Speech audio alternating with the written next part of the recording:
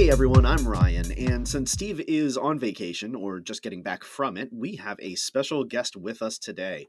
We've got Steve of Strategic Dino, token maker extraordinaire. Steve, you want to say hi? Tell us a little bit about your tokens. Yes, thank you. It's so great to be here. I'm excited to be on the podcast. As you mentioned, I do make tokens, which can be found over at strategicdino.com. I'm big into Keyforge at the moment, obviously, and that's been a big seller for me, kind of helped to launch my shop. So I'm super thankful for everyone who's gone out and bought some of my tokens. I'm making them all here by hand in Austin, Texas. So you're getting an artisan product. Is that accurate? I think that works. I mean, it's like, I think cheeses are made by hand and those count as artisan, or at least some cheeses. So I imagine tokens probably fit the same thing. I mean, you can eat both of them. Probably shouldn't, but You shouldn't, but they look tasty. And I give people my business card a lot of the time. And on the back, as you've seen, there's a bunch of pictures of the tokens. And people are like, ooh, is this candy? Can I eat this? I know. No, you can't. I keep thinking like if I keep putting the damage tokens in my mouth and expecting them to be like cinnamon candies, and no, they're just acrylic. It's just with a little bit of a burnt flavor from the laser, probably. Free idea for the future. You could have flavored tokens, and that won't possibly get you into any kind of a lawsuit. No, definitely not. I'm not a lawyer, but I'm pretty sure on this one. When I make them out of wood, they are definitely already barbecue flavored. Like if I take a big stack of like wood, laser cut wood stuff into my house, the whole rest of the day, I'm like, what's that? Is someone cooking something? What's going on? Hickory flavored damage tokens. Yeah, liquid smoke. That's gonna be my April Fool's joke next year. That would be fantastic. Yeah, just a whole line of different parts, like applewood smoked ember tokens, hickory flavored damage tokens. It's a whole line. I'm telling you, it's an untapped market. Oh yeah, it's great.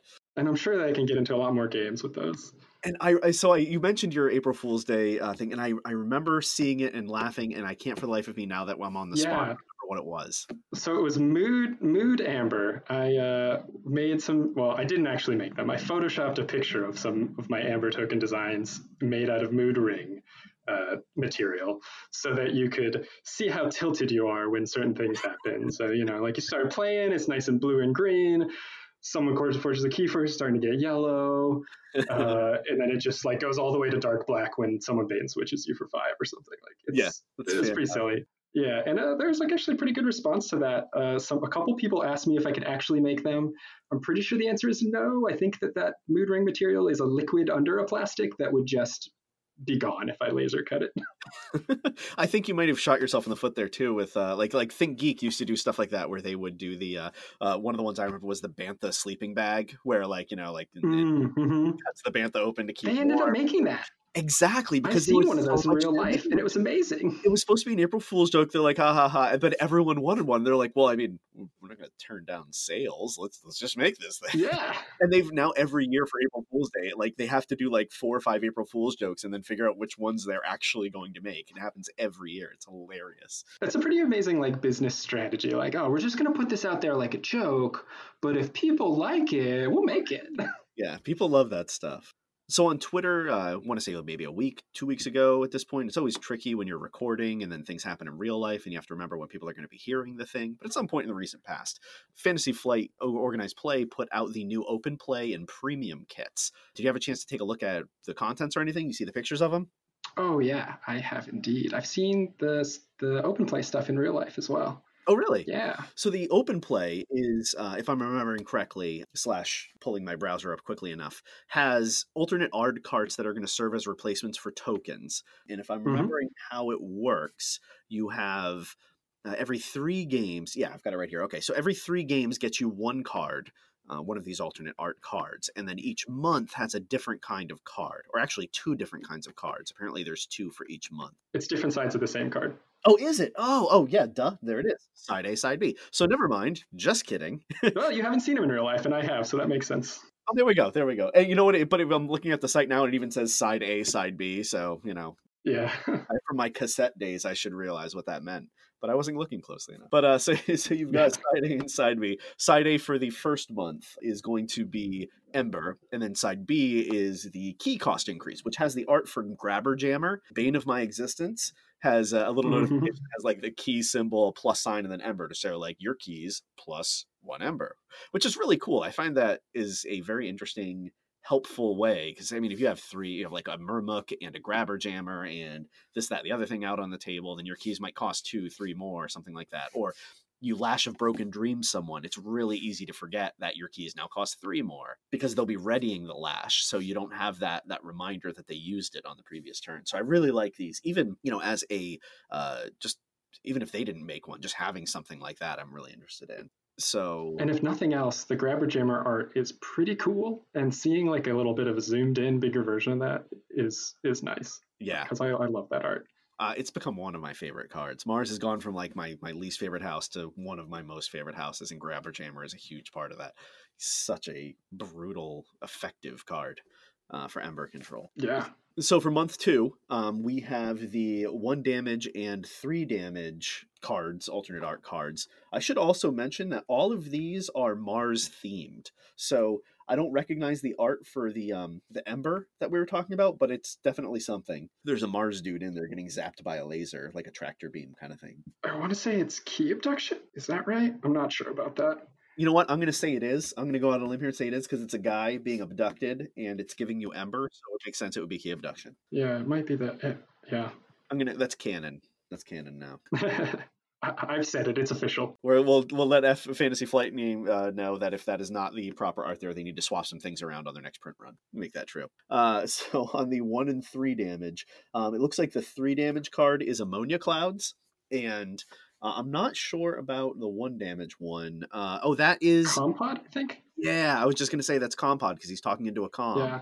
I don't see any pods, but you know what? That's half the name. That works. Yeah. The card doesn't deal damage either, but right. But hey, you know what? Whatever. they got it half because they got. It's a cool card. It's cool art. It does look like in the art there's stuff blowing up, so it kind of looks like there might be damage. I don't know. Yeah, definitely. So yeah, it's cool art. It's cool. So you've got a 1 damage on one side and 3 damage on the other side. So you kind of flip it over to do your math and everything like that. And then month number 3 is the power and stun card. So on one side, and this one's actually, you've got like 3 modes here. So you've got power on one side, stun on the other side. The stun art is cool. It's the I can't remember the name of it. It's the Godzilla looking Zorg. Zorg. Is it Zorg? Is it Zorg with a K or Zorg with a G? G, sorry. If only we had the internet and could look these things up at our disposal, but no. Not while we're talking on a podcast. No, we couldn't possibly pause and go. So I think you're right, though. I think it is Zorg.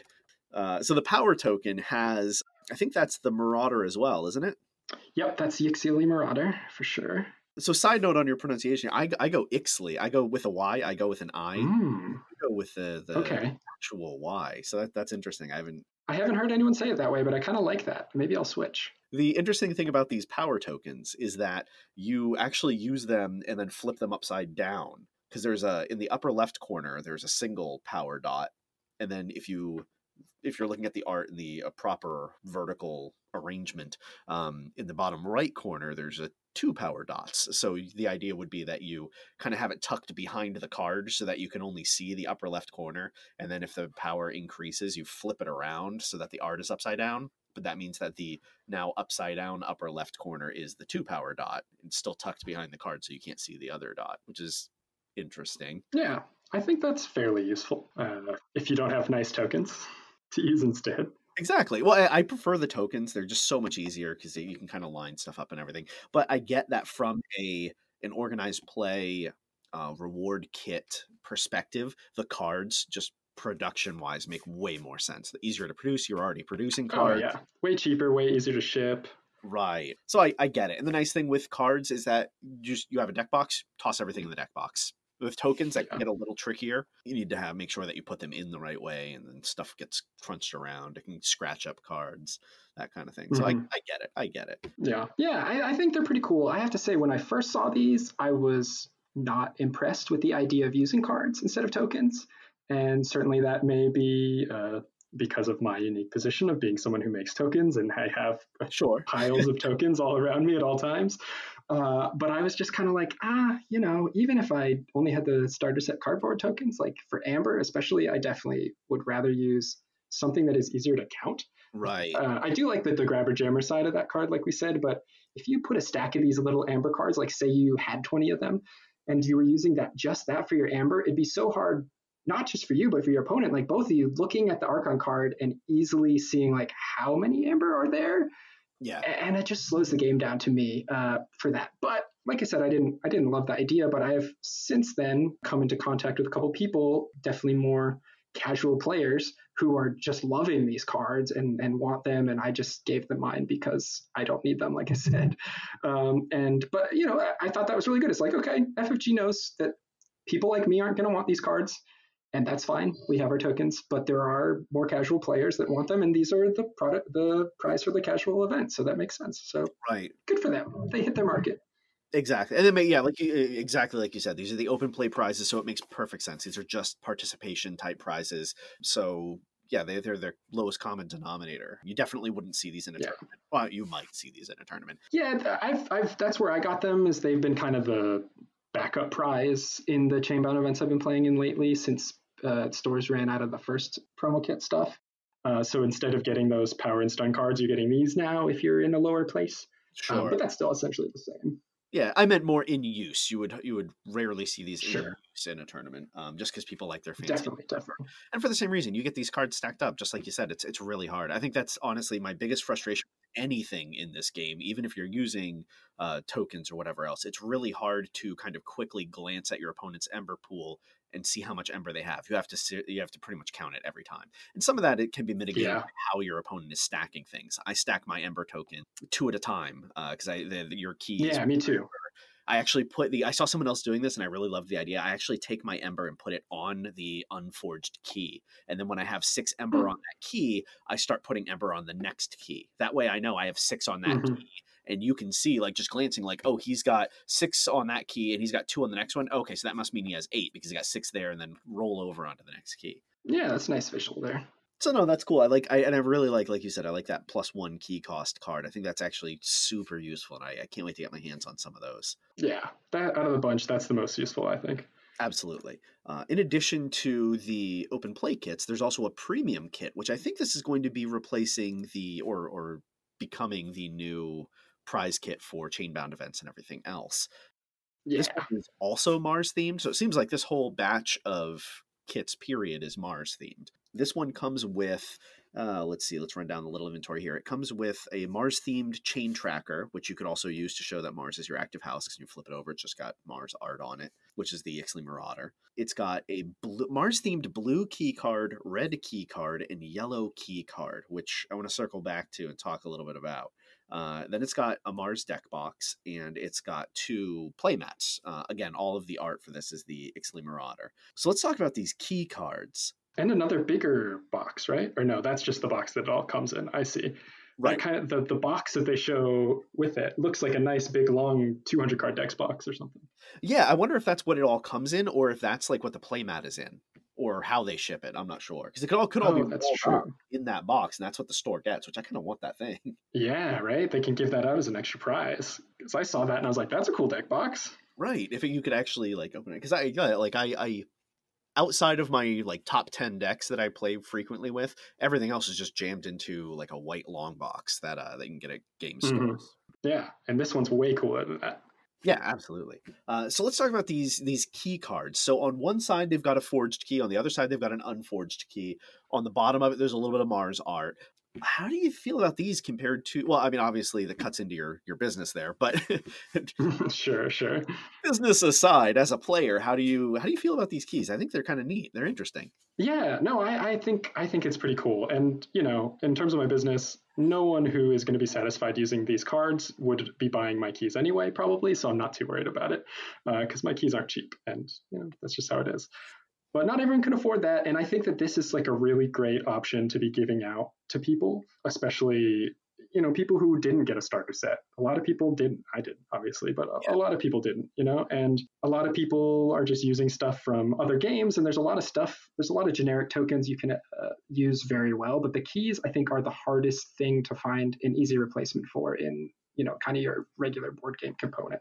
Agreed. Yeah, and I didn't even think of the fact that people who don't buy the starter set, because I know it was really hard to come by for a while. And I didn't even think of that. Having all of these prizes be replacements for the starter kit is kind of ingenious as a way to mitigate that lack of availability on the product without having to just print tons of it. And also, paying $40 for that starter kit kind of sucks. Yeah, it really wasn't worth it. They made a great change with the Age of Ascension starter set for sure. Because you're paying basically because the intro decks that are in there aren't even useful, and since they don't give you a scripted like put the decks in this order, play this card, draw these cards, and walk you through how to play the game with specific cards, then there's no point to those because they're just as random as any other deck. Yeah, they're just like slightly simpler, but no one uses them after their first learn to play game. Like you give them to a friend who's also learning to play, and then they don't want them either after they play a couple games. Right. And you can't even use them. They don't have 36 cards, I believe, and they don't even have the same printing. So like Full Moon in those initial decks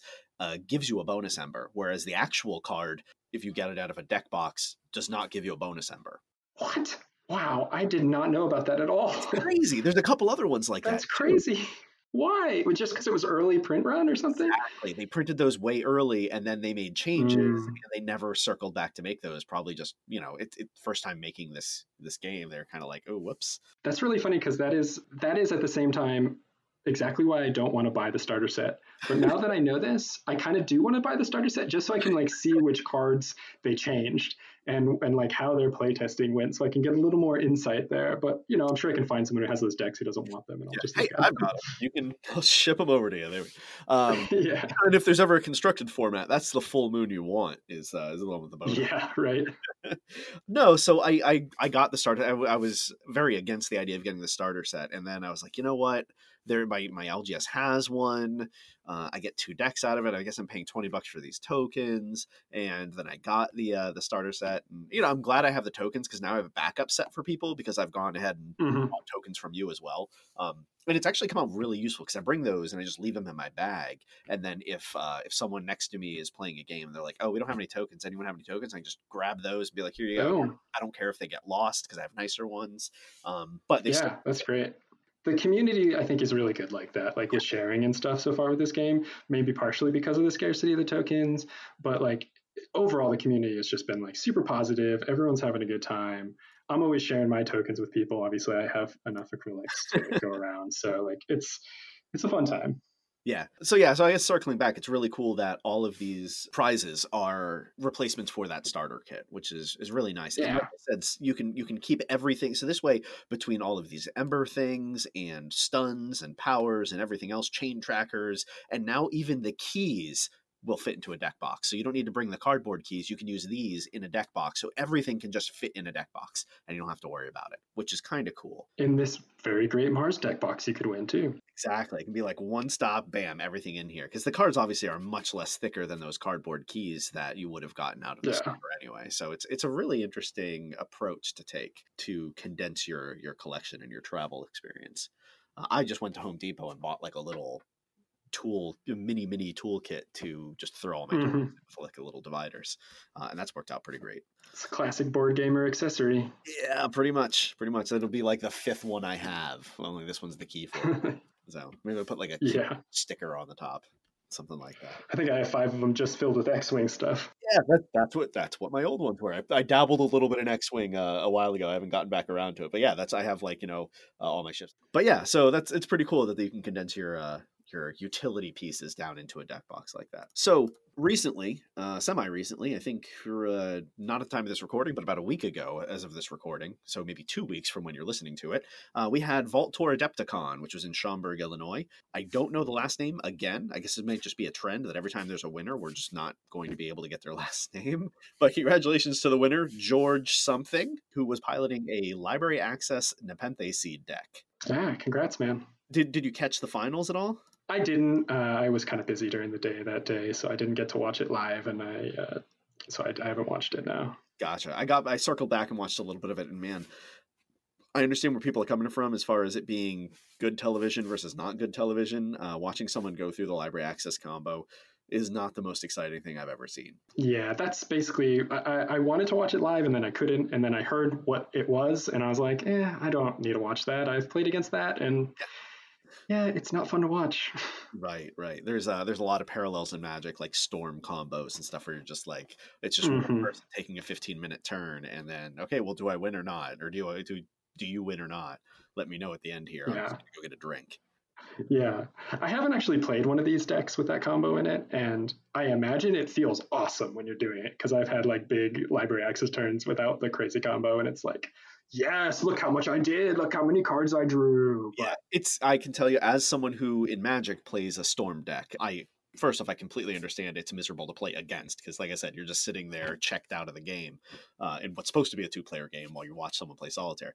But being the person playing solitaire is so much fun. You're like, I'm going to do this, and then I'm going to do this, and then I'm going to do this, and I'm going to play this, and I'm going to do this, and I'm going to do this. And it's like, what did I win? Be like, I don't know, I lost track, but I got to do all these things, all these things I did. I feel so powerful because I did things the game doesn't normally let me do. And it's super fun, but and it's mentally challenging. You have to make sure you're counting correctly and you're spending resources in the right way and doing things in the proper order. So I get it. It's super fun being that person.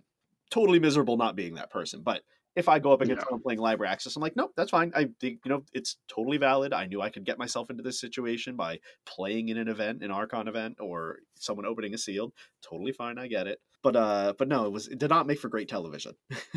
yeah, it's definitely not exactly how we want people to view the game, right? Like, Right. if someone had never heard of this game and was like, oh, let me just check out the finals right here, like, I don't know that they're going to think it was interesting, which is too bad because you really want the stuff like that to be appealing to people. You want people to see that and be like, yes, this game looks cool. Yep. I want to get in on that, Yeah. So that's kind of a bummer. Right. It was so I didn't catch the only thing I caught live was Thursday, which was just side events. But it was still cool that they put those up on the stream. Yeah. They kind of rotated between Keyforge and some Star Wars stuff. They might have gotten some L5R, Legend of the Five Rings in there. I don't remember offhand. I kind of checked out when it wasn't Keyforge, but it was really cool. There was so in the first 2 rounds there was a couple situations where someone could have been angle shooting and really been like, well, no, you did that thing, so you can't really do this other thing, or maybe it was a misplay, but you didn't catch it, and now I can just say that I didn't remember that happened, and they didn't. It was really cool. The one that came to mind was that right in round 1, someone accidentally took Ember off of that had been captured onto one of their own creatures and just made a mental mistake and moved it to their own Ember pool instead of giving it to their opponent. And chat jumped on it, pointed it out. Judge came over, stopped play, pointed it out, and I think the guy that had made the mistake was named Jeff Ward, and he showed fantastic sportsmanship when they showed up. He was like, oh, wow, no, yeah, you're totally right. I completely did that. And the judge was a little bit nonplussed because he was trying to kind of be like, well, maybe we can rewind, but maybe it's been a little bit too long. And Jeff in this case was like, I don't think it matters. Like, we're gonna shake hands. I'll just see what my top card is, because if my top card doesn't steal stuff, then there's no possible way I'm gonna win anyway without that Ember. So I'm fine just kind of giving them the game, but just out of curiosity's sake, let's see what I could have done. And it was just great sportsmanship. I watched him in a later round. Yeah. And again, he was just a really positive, energetic player, chit-chatting with his opponent, and it was just a pleasure to watch. But even just that sportsmanship was just, that's what I want to see. I like seeing stuff like that. And once again, that's just pointing out like how good the community around this game is. Like, people are there to have a good time. They want to win, sure, but like it's not like a cutthroat, like, like we're going to play a game together. We're going to have a good time. We're going to build this community and build it in a positive way, which is so awesome to see. Yeah. So even with that positivity, any game has its little controversies, it's a little bit of drama, and we ran into a little bit of that in Adepticon. There were actually a couple times, and I'm hearing this, this is hearsay-ish. I mean, obviously it was confirmed because people were there and confirmed it happened. I don't know the details, so those are a little bit hearsay. I wasn't there. I was kind of hearing about it third hand. But there were a couple occasions where keys were people forgot to flip their keys when they forged them, and the judge ruled, I think, in one case that they didn't get credit for the key, and in another case they did get credit for the key, if I'm remembering that correctly. Yeah, that is what happened. But you got to look at the situations, right? And you got to think about, like, if you're that judge, what do you do? Because there's only so much a judge can do, and the judge didn't watch the whole game. They can't go back and watch an instant replay, and it's like, well, if you skip the key on your last turn and your opponent just started their turn, and both of you can call back like all the things that happened since that was missed, which in a turn and a half is not that many things. It's like, yeah, okay, you can do that key. You should have had that key. You guys are both on the same page. But in the other case, at least from what I heard, it was that it had been 3 or 4 or 5 turns, and neither of them had caught it until then, and there was disagreement about what exactly had happened. They couldn't list off everything that happened in that time, and it's like, well, if you're the judge, it's like, yeah, man, you gotta flip that key, dude. Like, that's the point of this game. Yeah. It sucks that you made a mistake, but mistakes happen, and that you gotta flip it. Yeah, it sucks. Yeah, like you said, it sucks, but it's part of the, like, step one of your turn is forge your keys. If you skip that step and you can't, like, both players can't really remember, like, one of them's maybe like, well, I did get a grabber jammer out and your keys cost more, so I don't remember if you had 6 or if you had 7, so I can't really say that you should flip it. Well, then you don't flip it. Like, you skipped part of your turn, and that sucks. It totally sucks. But I mean, what are you going to do? Like, well, aside from, play the game correctly in the order it's supposed to be played. But exactly. I mean, you can't expect your opponent to just give it to you in a tournament. Sucks. That sucks for everyone. It's a weird position for both players to be in. Right. In a side game, casual game, it's not that big a deal. But yeah, in a tournament like that, it's just kind of awkward. And actually, kind of the same thing happened to me at PAX South back in January in one of the sealed pods that I was in. My opponent did that, meaning he forgot to forge his key. He took the amber out of his pool, and then like 5 or 6 turns later, he was like, "Oh, I thought I was on 2 keys. Do you remember?" And I didn't know. Like, it was our first game of the morning at 10 a.m. and we had both played 9+ games of Keyforge the day before, and I was very tired, and I was just like, normally I feel like I remember this, but I have no idea right now. And unfortunately, he didn't get the key, and I won that game, and I felt a little bad about it, but it was like, you got to do it. You just got to do it. Yep. I think, and I don't even know what kind of advice to offer to not forget these things. Like, I know with bonus ember, a lot of people forget their bonus ember. So when I'm coaching people and I'm teaching new people or playing with newer players, I tell them, look, anytime you play a card, resolve from the top down. Say the name, because that kind of puts your eyes at the top of the card, and then go from the top down. First thing at the top is bonus ember, so that way you don't forget it. So do the bonus ember, and then since you resolve the card in the order it's worded for the most part, you kind of can't go wrong if you just work your way top down, left to right. And it helped a bunch. I noticed a player that kept forgetting their bonus ember started to remember it a little bit more. So I was like, yeah, go with me and my advice. Well, it's pretty much the same thing with the keys. You just gotta get in that habit of, when you move that amber, the next thing your hand does is it goes to the key. And once you get in that kind of, you get that muscle memory. Once you get that muscle memory going, it's just it just happens. You're not going to forget, because it's a very simple thing.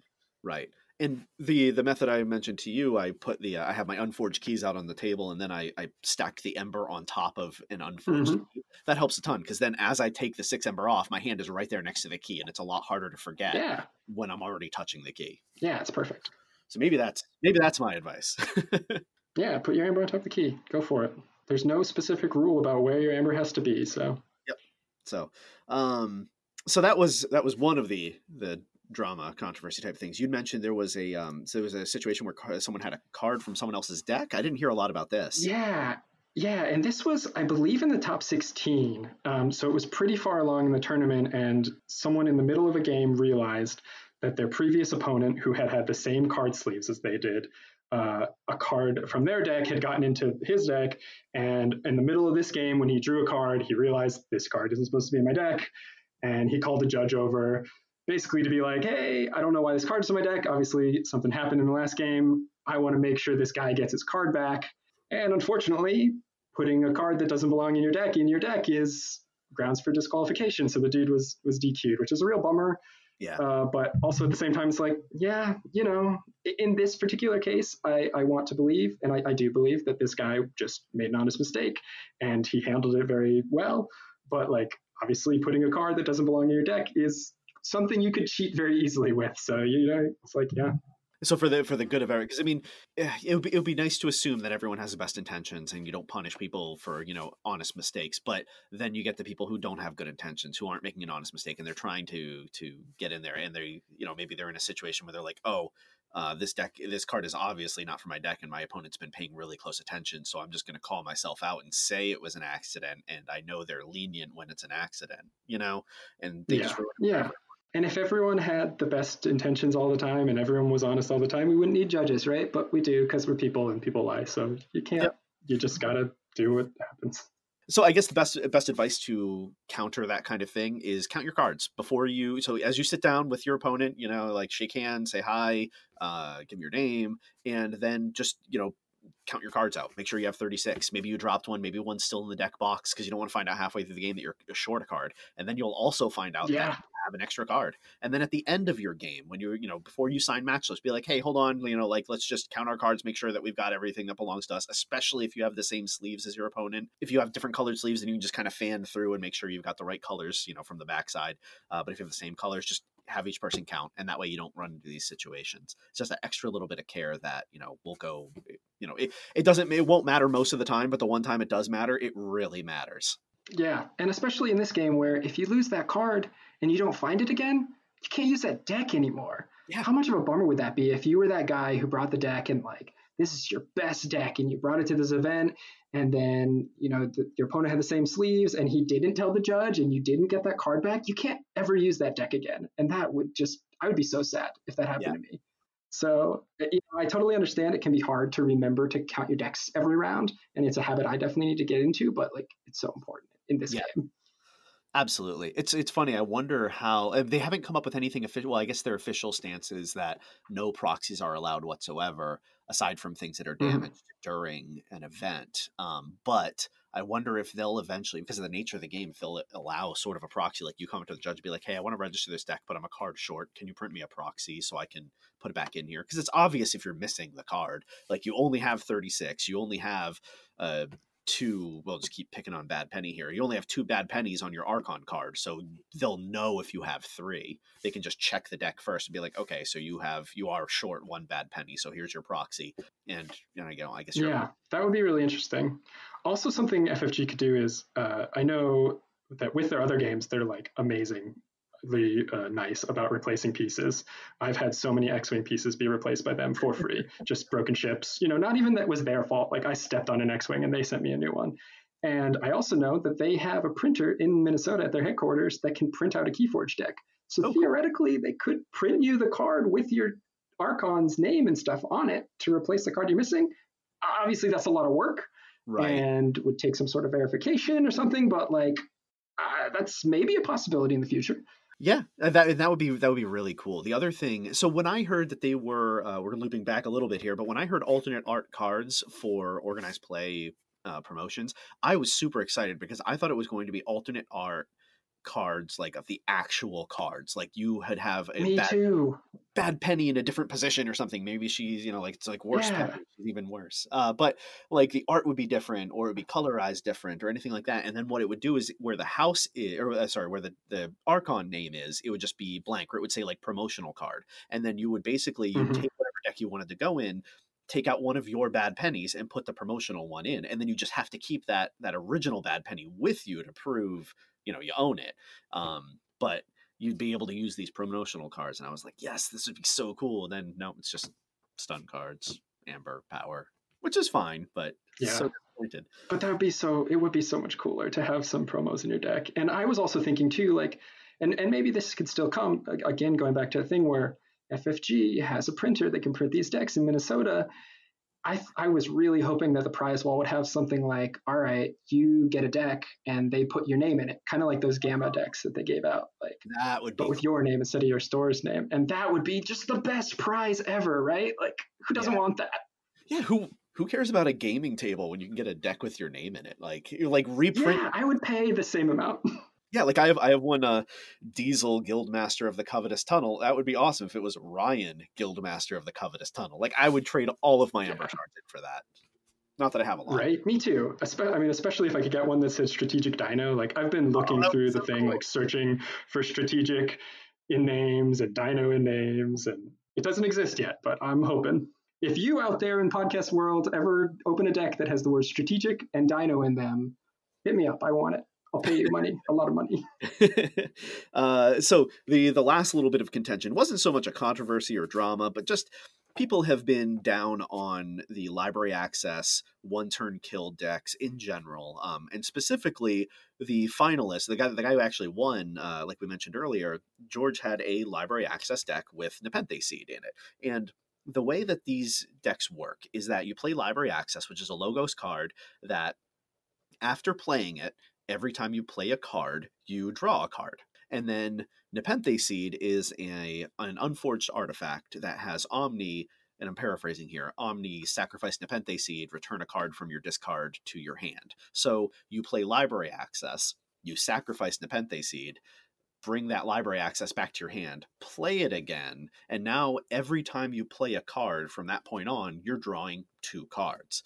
Then you have other ways that you might be able to return that library access to your hand and play it again. And so you're drawing 3 cards, 4 cards. And so you're going through your entire deck and you're playing all of your wild wormholes and lab works and everything to generate bonus ember so that you just generate a ridiculous amount of ember. And then traditionally in these decks, you have something like a key charge where you can forge a key out of turn.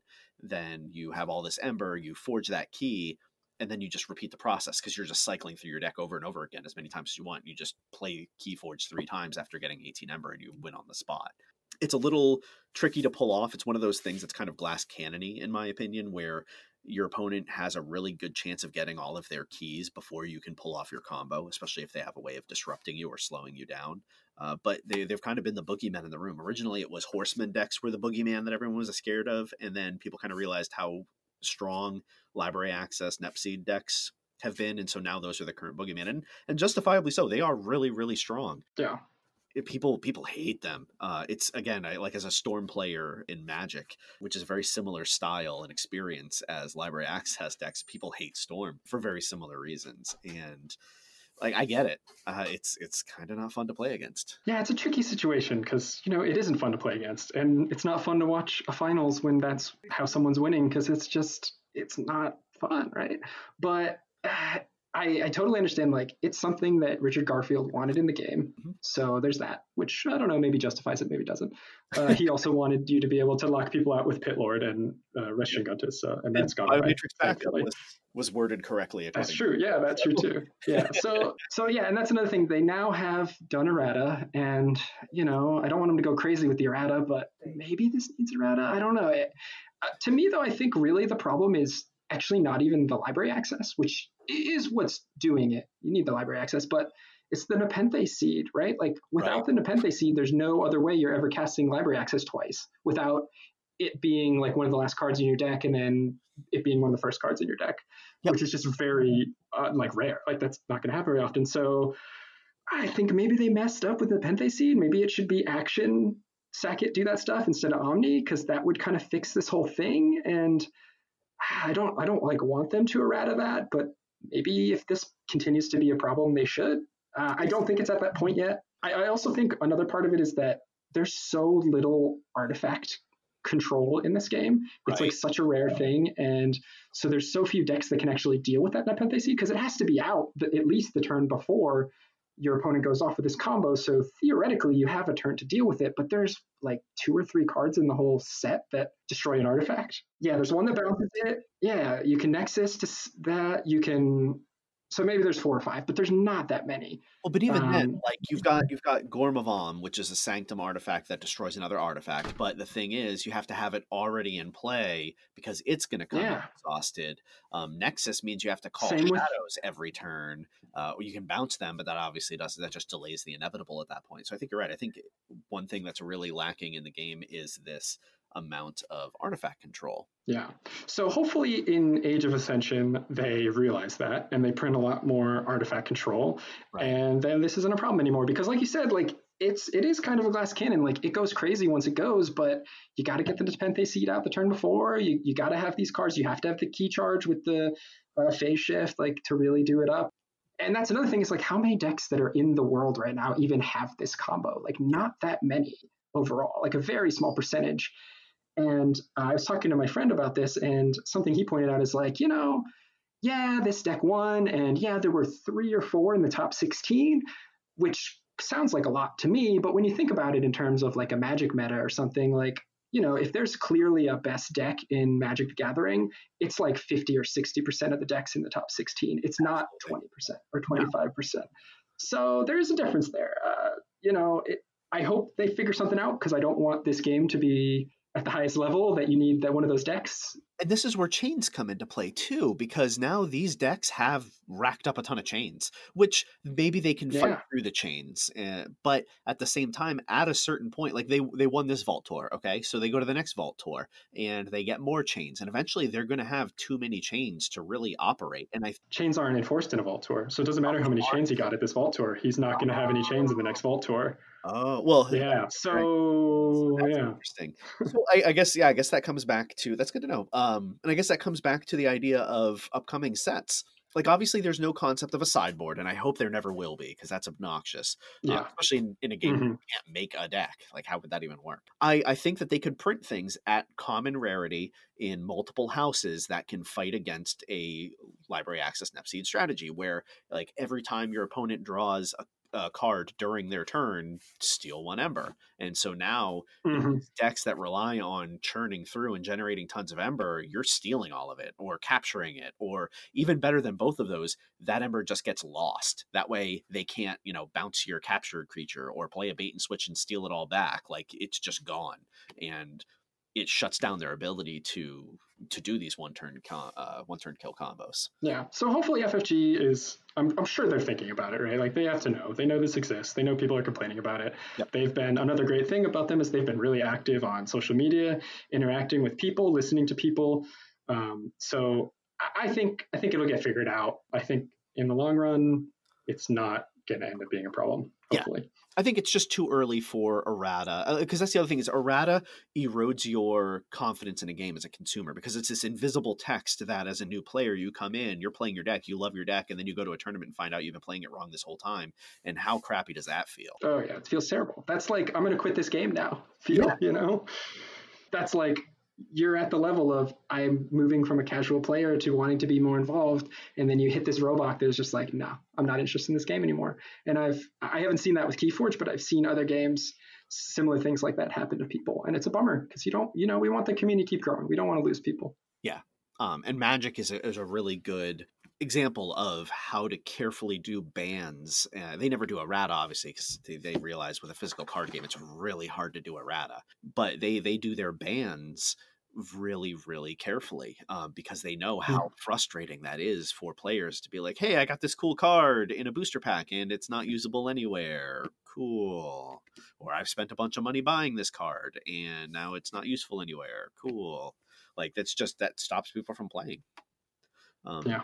And I think we're just too early in Keyforge's lifespan to worry about errata and bannings and stuff like that. I think it's just way too early. I think that we need to give Fantasy Flight a chance to print answers at common rarities and everything else to shut down these strategies. And if they fail in that regard, then we start talking about errata and bans and everything else. Or even just, in this game, if you get to the point where, like, all right, we tried to print these answers, they're not working. Like we said before, there's only so many decks in the whole world that have these cards in it. They can change the algorithm so that won't come up as new decks, and then they can just like ban 100 decks, 200 decks, and be like, no, you can't play these decks. Yeah, that's completely fair. I mean, that's way better than banning a card, right? And they could even say, like, oh, you know what? Send that deck in. We'll send you 2 decks of your choice, like they did with all of the awkward names from their first print run. Yeah, exactly. Which I'm sure no one did, because, like, if I had one of those, I would have it right now. It would be a treasured item. But if you think about, like, you have one of these one-turn kill decks, and you've had, like, a ton of fun playing it and everything, and they're like, okay, you can't use those anymore. You're like, okay, well, yeah, no, I'll totally send that in and get 2 new decks. It's useless to me now. Yeah, or just keep it on your shelf and have some good memories. Yeah, there you go. Oh, people are collectors. They like things like that. I bet someone will buy it from you. Yeah, you put it in a glass of salt and display, Yeah. Yeah, so it'll be interesting to see what the future holds from that. I just found out today that one of my favorite decks is one-turn kill potential, because it has library access. Yeah, it was actually Diesel, the one that I was telling you about a minute ago, or mentioned a minute ago. It has, let me just pull it up real quick here. So for anyone playing along at home, it's Diesel, Guildmaster of the Covetous Tunnel, and it's got library access. I think it's a one-turn, because it's got library access, it's got phase shift, and it's got reverse time, and then it has Key of Darkness. So in theory, I could library access, reverse time, get another library access, start playing through a whole bunch of stuff. I've got a wild wormhole in there too, so I could just cycle through the deck theoretically a couple times using that, and then phase shift into Key of Darkness when I had a crazy amount of Ember, and then I guess just hope that I can do that again and again and again. Yeah, and that's so much harder to pull off. No, I've never done it. I'm happy when I can do reverse time, phase shift, arise, because that's hilarious. But yeah, I got that turn 1 in one game, and it was like, felt so good. It was like, I'll just take all of my disc creatures back and I'll play them next turn. It was pretty great. My opponent was not pleased. But yeah, it's a hypothetically possible 1-turn kill deck, but I don't think it's feasible to consider it as such. So you don't think you're going to win a Vault Tour with it, is what you're saying? Yeah, no, I don't think so. Well, at least not with a combo. Maybe with a deck, but not with a combo. Yeah. It's a pretty strong deck. So speaking of Vault Tours and other major tournaments, I have not had any experience with them myself. My usual other Steve, co-host, has not had much experience himself. We're planning on going to the Vault Tour in Atlanta. Super excited about that. And then we've also got Gen Con after that. But you have had a little bit of experience with some, slightly major-ish events. Yeah, so Cascade Games ran these events just like they're running the Vault Tour. They are the official tournament partner with FFG for North America. So I was at PAX South back at the end of January, and South by Southwest Gaming just about 2 weeks ago, maybe 3 weeks ago when you're listening to this. And they definitely know what they're doing, putting on events. I had a lot of fun. It was not like a big main event like the Vault Tours are, which I will look forward to going to. I'm definitely going to be at Gen Con and maybe Atlanta. We'll see. Nice. But they're running, kind of like a slate of side events at these things. And from what I understand, it's the same that they ran at the other PAXs and the other things that aren't Vault Tours. And it's essentially what they're running alongside the Vault Tour main events at the Vault Tour stops. So they had kind of a setup of a couple different options each day and ongoing discovery pods for Archon or Sealed that would just fire off whenever they were full of people. Very cool. It reminds me of I've gone to a couple Grand Prix events for Magic and Star City Game events, which is another Magic tournament organizer, and it seems very similar. Where you have like in some situations you'll have that main event and then just a ton of side events that fire off as they get people, or they're scheduled ahead of time and fire off regardless of the amount of people. That's similar. I don't know if you've had any experience going to Magic events like that. Is that similar to what you've seen here? Yeah, I haven't been to any Grand Prix or Star City Games things specifically, but it definitely is very similar to that, how I imagine those. Like, it's kind of wandering, and they were running Magic stuff as well, and a bunch of other games, other FFG games. Nice. But yeah, it definitely wasn't as big as those things, and hopefully, Keyforge continues to grow in popularity and these things get bigger. PAX South is obviously also largely a video game conference. They do continue to grow their board game tabletop side, which is mainly where I spent all my time. So that's really nice. One bummer at PAX 2 was that the Keyforge events weren't on the PAX schedule until after the event started. So a lot of people didn't know they were happening. So we had a lot of people coming up being like, oh, if I'd known this was happening, I would have brought a deck to play Archon, but I didn't, so I'll play Sealed, which is great. I love Sealed, and I played a lot of Sealed there, but like not very many Archon events actually even happened at PAX South because people didn't know to bring their decks, which was a bummer. Right. And that's not Cascade Games' fault. It's just scheduling mix up with PAX is a huge event. I'm sure there's lots of stuff, Yeah, and that's fine. It's disappointing, but it's fine. Again, the game is in its infancy, so you expect these sort of snafus to come up. Yeah, and there was, like, in addition to Cascade running these events, at PAX South there was an official FFG booth where they were demoing Keyforge, and a lot of people came right from there, having not even heard of it until that day, and then over to the Cascade section and played in some Sealed events, which was really great to see. Nice.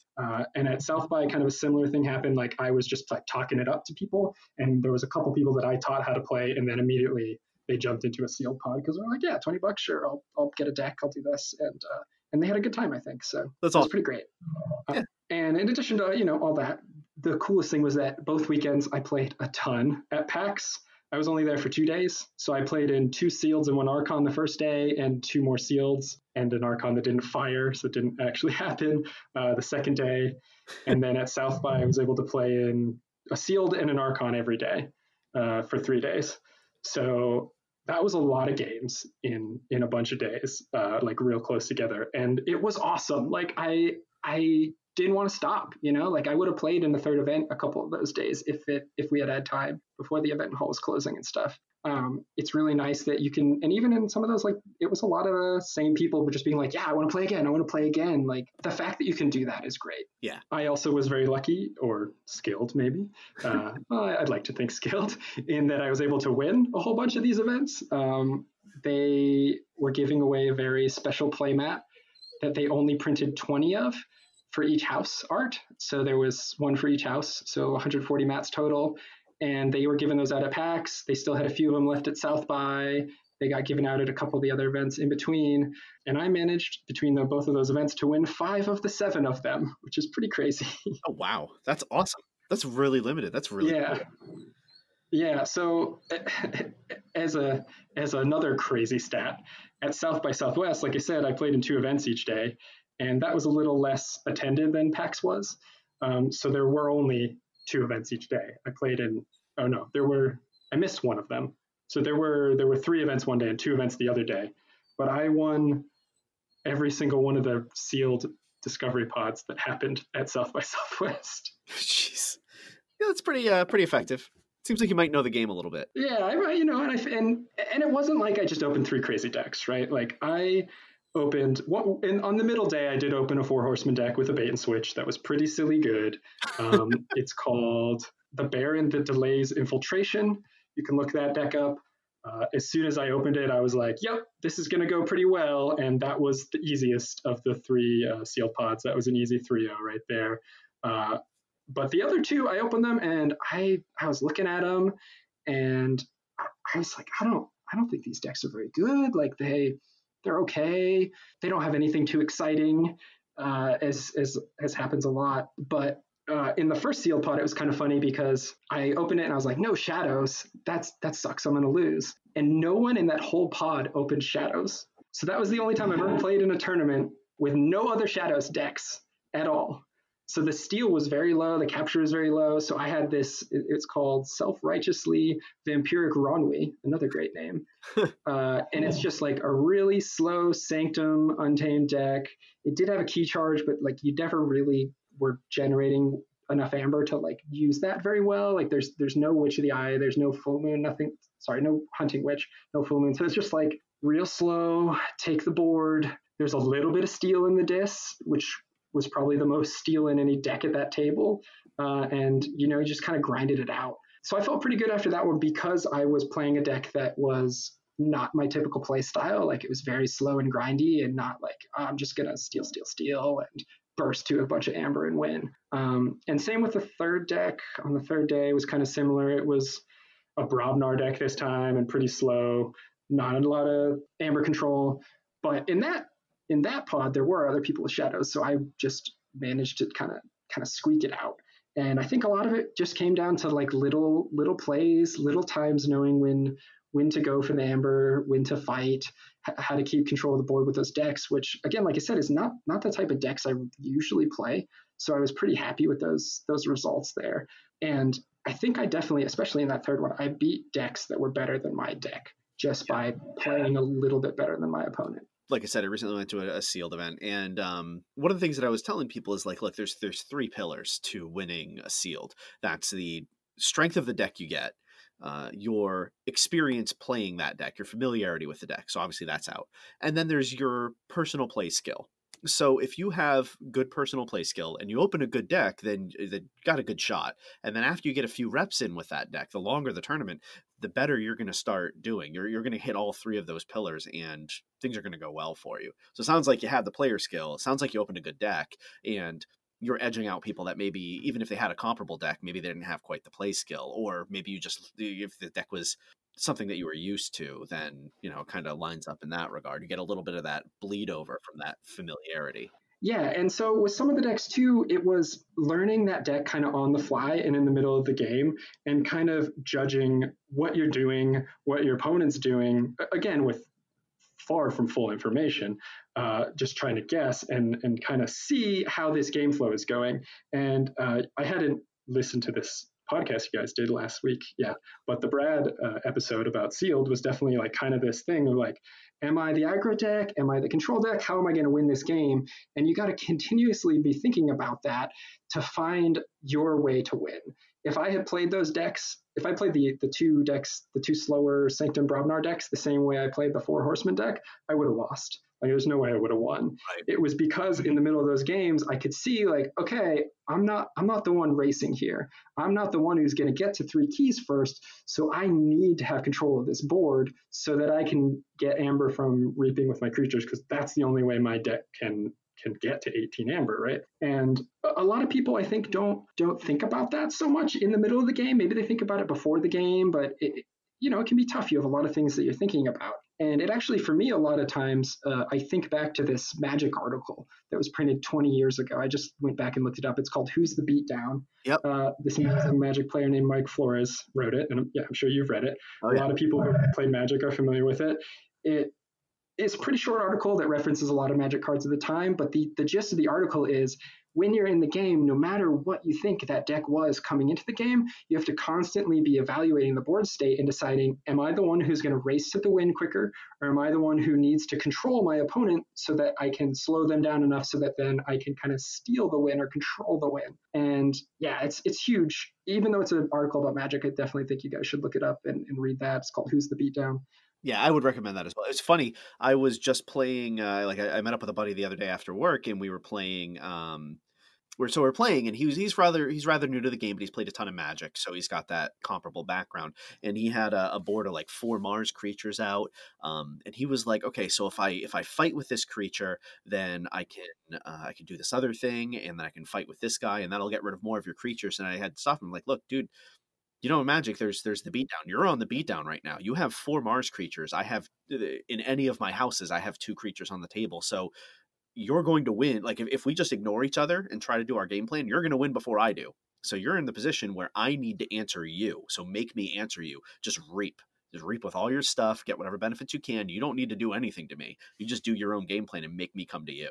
Yeah, exactly. Yeah, it was that beatdown concept where it's not the literal beatdown because you're not attacking life totals, but you're the one that's on the aggressive Ember plan at that point, and they need to deal with you. You don't need to deal with them. Yes, exactly. And I definitely, what you're just saying, I saw that a lot, especially at the beginning for people coming from Magic. Like, everyone's doing that. And, all those games like that, it's like, yeah, it's all about board control. And to race in this game, it's about resource control. Like, you just get those creatures, you just go. You just reap for it, man. You can win that way. I've beaten a lot of people who didn't do that, and I watched them not do it. And at the end of the game, I told them, I was like, hey, if you had just done this for a couple turns, you would have won. Yep. So think about that. Yeah, it's scary. It's almost like there's this weird parallel to real-time strategy games like StarCraft, Warcraft, stuff like that, where all of your creatures are almost like the little drones that go out and harvest things, or like Age of Empires, or the little villager that runs out and harvests stone and everything else. And so if you have a lot of these resource generators, a lot of these villagers or drones or whatever you want to call them, and your opponent doesn't, then they have to start killing off your little dudes so that you can stop generating resources. It's another interesting parallel for that beatdown idea. And if you're the one that's ahead, then you don't need to necessarily kill off their villagers, kill off their drones. You can just keep generating resources, and you're going to have way more stuff than them, in 10 minutes from now or whatever. Exactly, yeah. And, certainly there are some exceptions. Like, you got to kill a hunting witch, you got to kill a witch of the eye, things like that are too crazy. But overall, yeah, once you're ahead, just go for the win. Go for the win. You can get there. And believe in yourself. So that's really cool. Before we move on, I just want to say a couple other things about the PAX in South by. Like, Cascade did a great job running both those events. All the judges and people working for them were super, super nice. So seeing this stuff going on at Adepticon and stuff, and all those challenging decisions, like, I have full faith in Cascade Games judges and their personnel in executing that the best way they can and being very fair to all the players, and also being nice people. Like, they're great. They're great. I've talked to I talked a lot to Steve Cameron, the operations manager at Cascade, and he's a super nice guy, is super into these games, loves putting on these tournaments. So I have faith in Cascade. I think they've got it. I think they'll get us there. Gotcha. No, that's awesome. That's really glad to hear. That makes me happy for when I go to Vault Tour and everything else, that I don't have to worry about like it being a giant train wreck. Yeah, and from what I heard at Adepticon, they were doing digital registration, and apparently that made things run very quickly and very smoothly. So they weren't doing that yet at PAX or South by, but Yeah. that'll be nice. I'm excited for the potential future that the app has, the Keyforge app, where like since it's tied to your ID, your QR code ID thing, they'd be able to like send a bump out notification to everyone using the app, like, hey, you're at table 4 or whatever, and they just send it to those player IDs. Right? How cool would that be? That would be awesome. That would be so nice. Yeah, you just go to your table and you sit down. They can even give you the name of your opponent while you're, so that you like check in, and then they come deliver the slips and everything. That'd be so cool. Someday. I hope it gets there. That would be great. We'll get that with our flying cars. Yeah. So awesome. Well, I'm glad you had good tournaments. It makes me hopeful for my my upcoming Atlanta experience. So I think we're probably going to wrap things up. So we always do we plug another content creator, and I asked you as our guest if there's someone you'd like to plug, and you said yes. Thank you. There is. So who we got? Yeah, I'd really like to plug the Board Game Fight Club podcast.